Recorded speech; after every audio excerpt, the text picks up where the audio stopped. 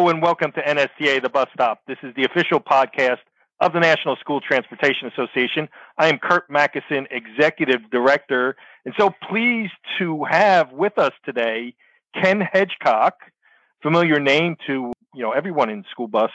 He's National Sales Manager, United Safety and Survivability Corporation.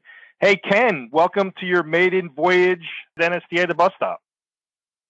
Well, thank you, Kurt. Really honored to be able to do this and hopefully communicate with some of my old friends for many, many years. Yeah, absolutely.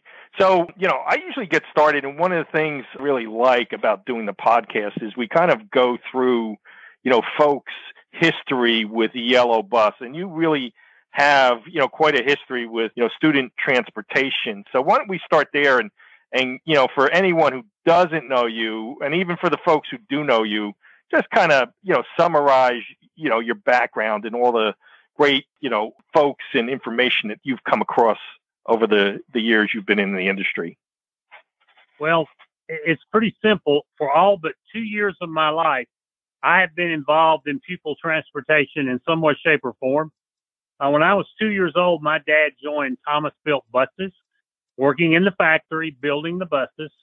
And, the yellow school bus has taken care of me, provided for me, and it's been a big part of all of my life since I was 2 years old. And then when I turned 18 and graduated from high school, I graduated from high school on a Friday night. Monday morning, I reported to the personnel office at Thomas Built Buses and started my summer employment all the way through college. And when I got out of college and started teaching high school, Thomas was good enough to let me come back and work in the summers. So I was a 12-year summer employee. And then in 1987, I received a call from a guy by the name of Ted Clayton, who became my mentor, wanted to know if I was interested in maybe joining the sales group. So that worked out. In 1987, I joined Thomas Built Buses full-time and then retired from Thomas at the end of 2019. Wasn't quite ready to just go home and do nothing. Quite frankly, my wife wasn't ready for me to go home and do nothing. So I had the honor and the privilege of joining United Safety and Survivability Corporation as their national sales manager, primarily focused on school bus, but it's been great. I've had to learn other industries as well. Yeah, and I was going to ask you if your wife had, some impact on you, taking on your new role with the USS. Yeah, it seems that she did. Which, when I told her I was going to retire from Thomas, she said, "That is great. What's your next job?" And she's right. I mean, we all need to do something. We all need to contribute and make a difference as long as we possibly can. So, fortunately, I had the great opportunity. Actually, had that opportunity presented to me before I even officially retired at Thomas. So, I'm very, very pleased to work for a company with the standing of United Safety. Excellent company, great people. Well, let's talk about that a little bit, Ken. What are you doing with United Safety and Survivability these days? Basically, we are a safety products company, and we take a look at our business in basically two different channels. One channel is the transit bus industry.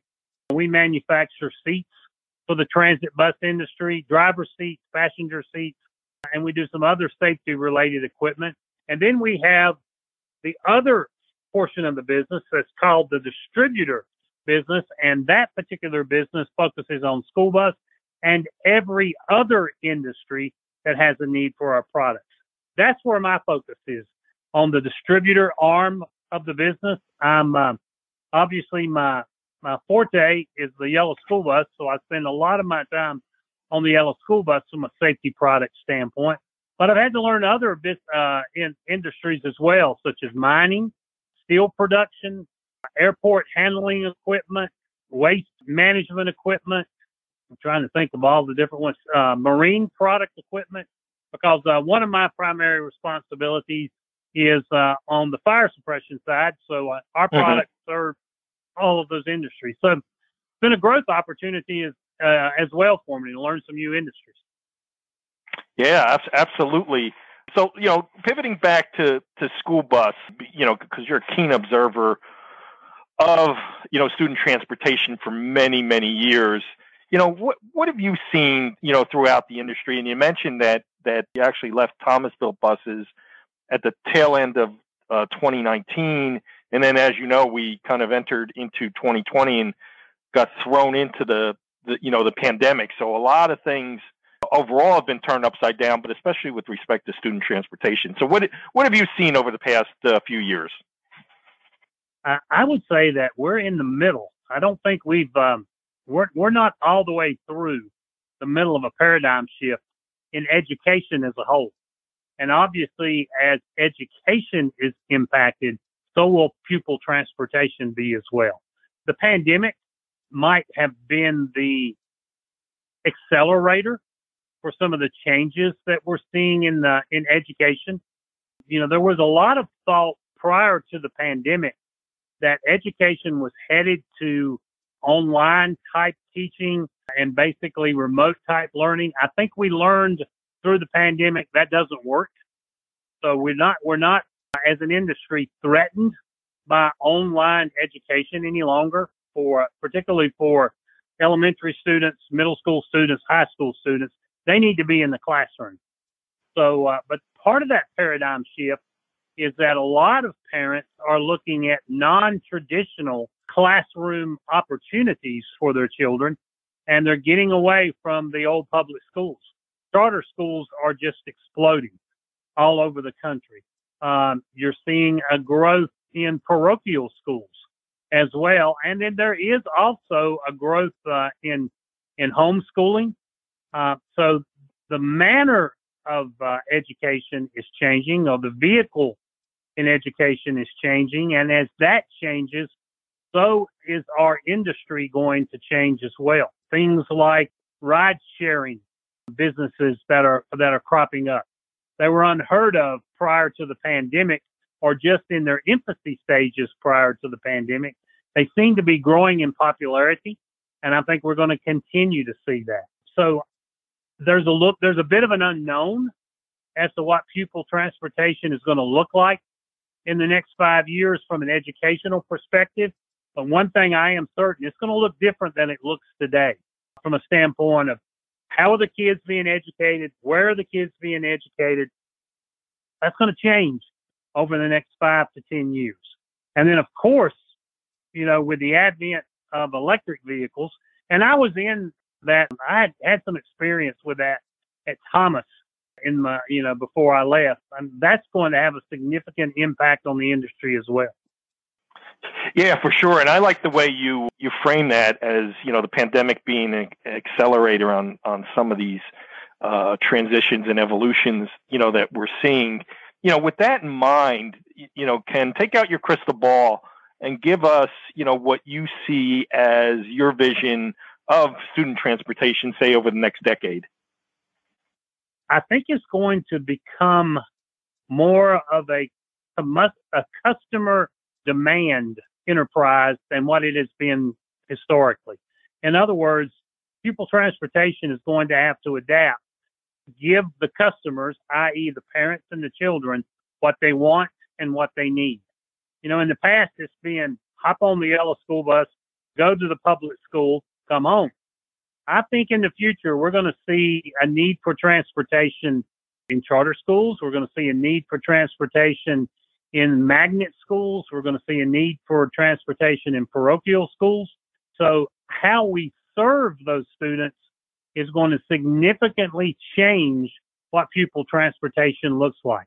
We have historically been very, very protective of the yellow school bus, and rightfully so. It has done a magnificent job. There's no safer industry, no safer way of transporting people in the world than the yellow school bus. And I'm quite proud of that and my role in that over these years.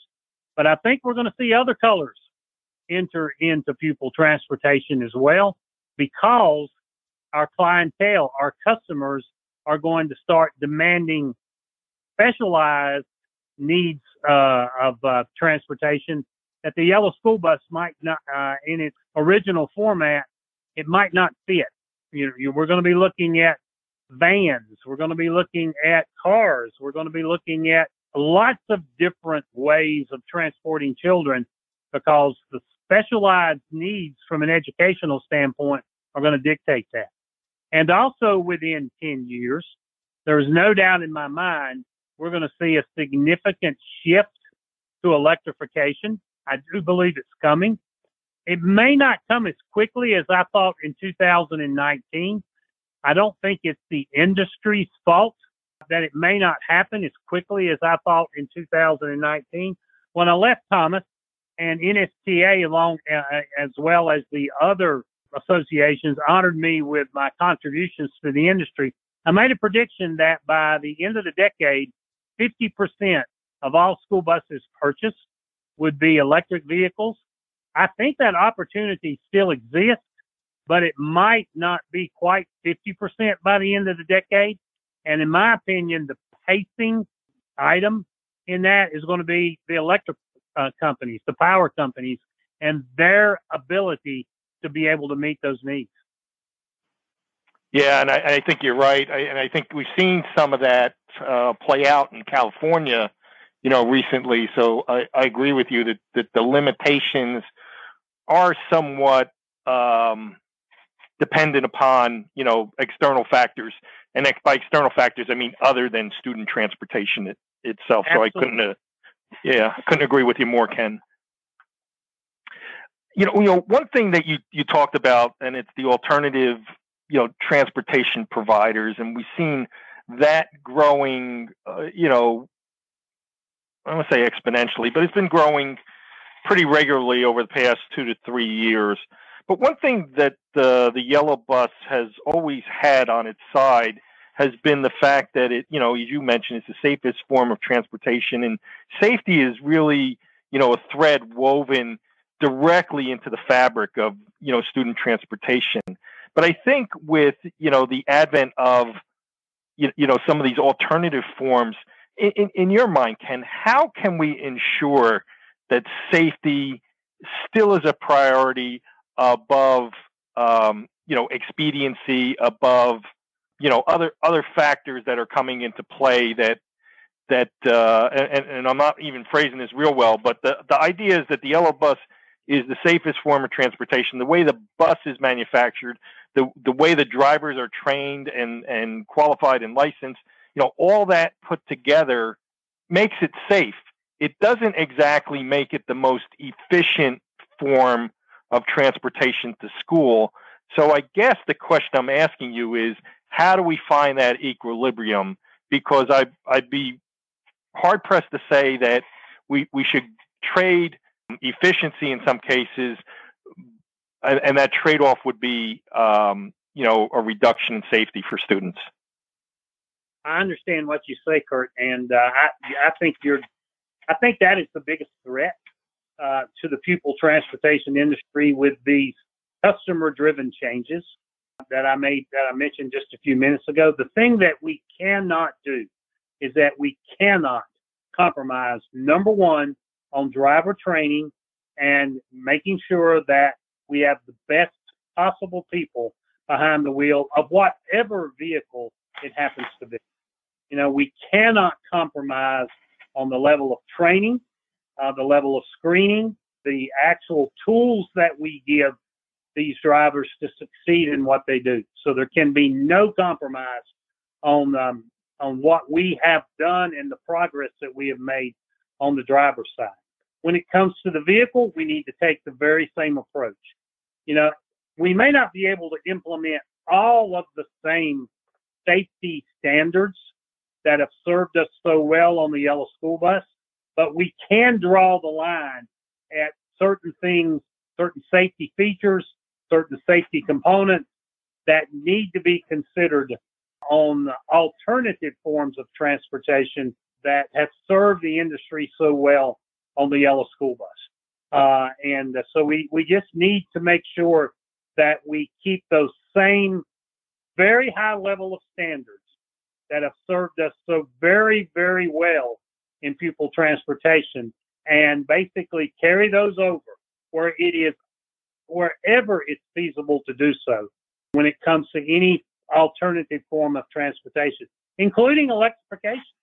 Because electrification is different from a vehicle perspective as well, radically different from any form of, combustion power from a standpoint of the vehicle. It simply can't afford to compromise. Because when we do, we're compromising the student's safety. Right. Absolutely. Now, one area that you're involved in intimately now, is with continued technological advances that have kind of grown exponentially within the industry. And I guess, those things are great. Are there any things that you can point to that you say, hey, yeah, we need to invest, more money in this technology because the cost of benefit ratio really pushes us in that direction? Is there anything that stands out in your mind? Well, obviously, the least safe component of pupil transportation is the loading and unloading zone. There are more children lost every year, significantly more children lost every year outside of the vehicle than are lost inside of the vehicle. So the thing that we need to do, we need to spend more money on, we need to do more research on, and we need to make sure that the contractors and the district have the resources to acquire state-of-the-art technology to make that loading and unloading zone as safe as can possibly be. And in United Safety, we are working on technologies that will allow us to do that. We have combined forces with a couple of other partners, and we've done phase one of a project in conjunction with the DOT to take a look at that, the entire loading and unloading process, and working on coming up with new technologies that will notify drivers of stopped school buses, that will improve the lighting in the early morning and late evening hours where the lighting can be a challenge to see the kids while they're crossing, and also to improve the notification of it from a standpoint of visible notification from a stop arm perspective. So we're looking at a number of different initiatives that we feel like can improve that one area that is most danger, that presents most danger to the students, and that's the loading and unloading zone. And then any type of safety technology, we need to make sure that those people that are writing the checks for pupil transportation understand that that's an investment. It's not an expenditure. That's an investment. It doesn't have to be just the technologies that my company produces. Any type of safety technology, we need to convince those that write the checks for that you're not just expending funds, you are investing funds in the future of our nation by keeping the kids safe. One lost life is one too many. Yeah, absolutely. And well said, Ked. It was interesting because you mentioned,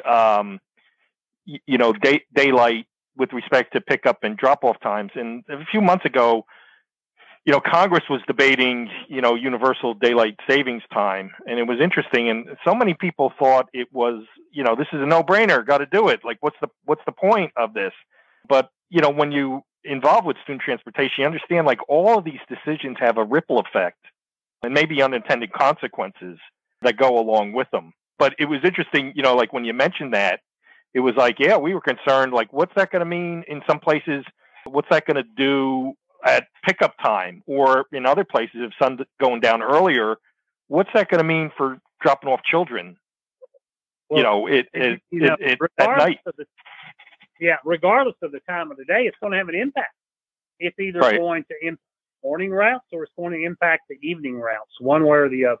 And so if you start pushing toward a permanent daylight savings time, then, just from what we're seeing now, the sun's coming up later, every day. And as a result of that, particularly the further north you get, it's going to become more of a challenge with kids being picked up in the dark. So a lighting solution that illuminates the loading and unloading zone, not just the step well, but the entire loading and unloading zone is going to be critical if we do those types of things.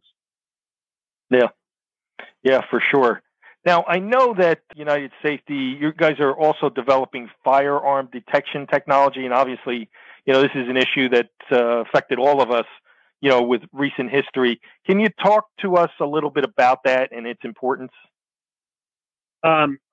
Unfortunately, in the day and age that we live today, it's extremely important because it just seems to become more frequent every year, and it's a travesty and it's a tragedy, to say the least. So what our company has done is we partnered with a company that actually had partnered with the Department of Defense. They partnered with the Department of Defense in coming up with a technology that can recognize through cameras a firearm and then immediately send notifications over GPS signals, modem signals, Wi-Fi signals that can immediately send notifications. You can immediately see how that can be adapted to a building. But the good news is that this company also has technology that could be adapted to a vehicle as well, to where, it would recognize someone approaching the vehicle with a displayed firearm and then immediately send notification out to authorities, to administration, to let them know that there's a potential risk. So we're in the infancy of this undertaking, but we're really excited about what it can do, not just from a facility perspective, but from a vehicle perspective as well. Well, Ken, it's been great catching up with you, and thank you for joining us on NSTA, the bus stop. If our listeners want to find out more about United Safety and Survivability, where can they go to find that information? They can go to our website, www.unitedsafetycorporation, one word, unitedsafetycorporation.com. Great. Once again, our guest today at NSTA, the bus stop, Ken Hedgecock, National Sales Manager, United Safety and Survivability Corporation, and veteran of student transportation. Hey, Ken, great speaking with you today, and I look forward to seeing you soon, and we'll have to have you back on the bus stop in the short term. Thank you, Kurt. Much appreciated.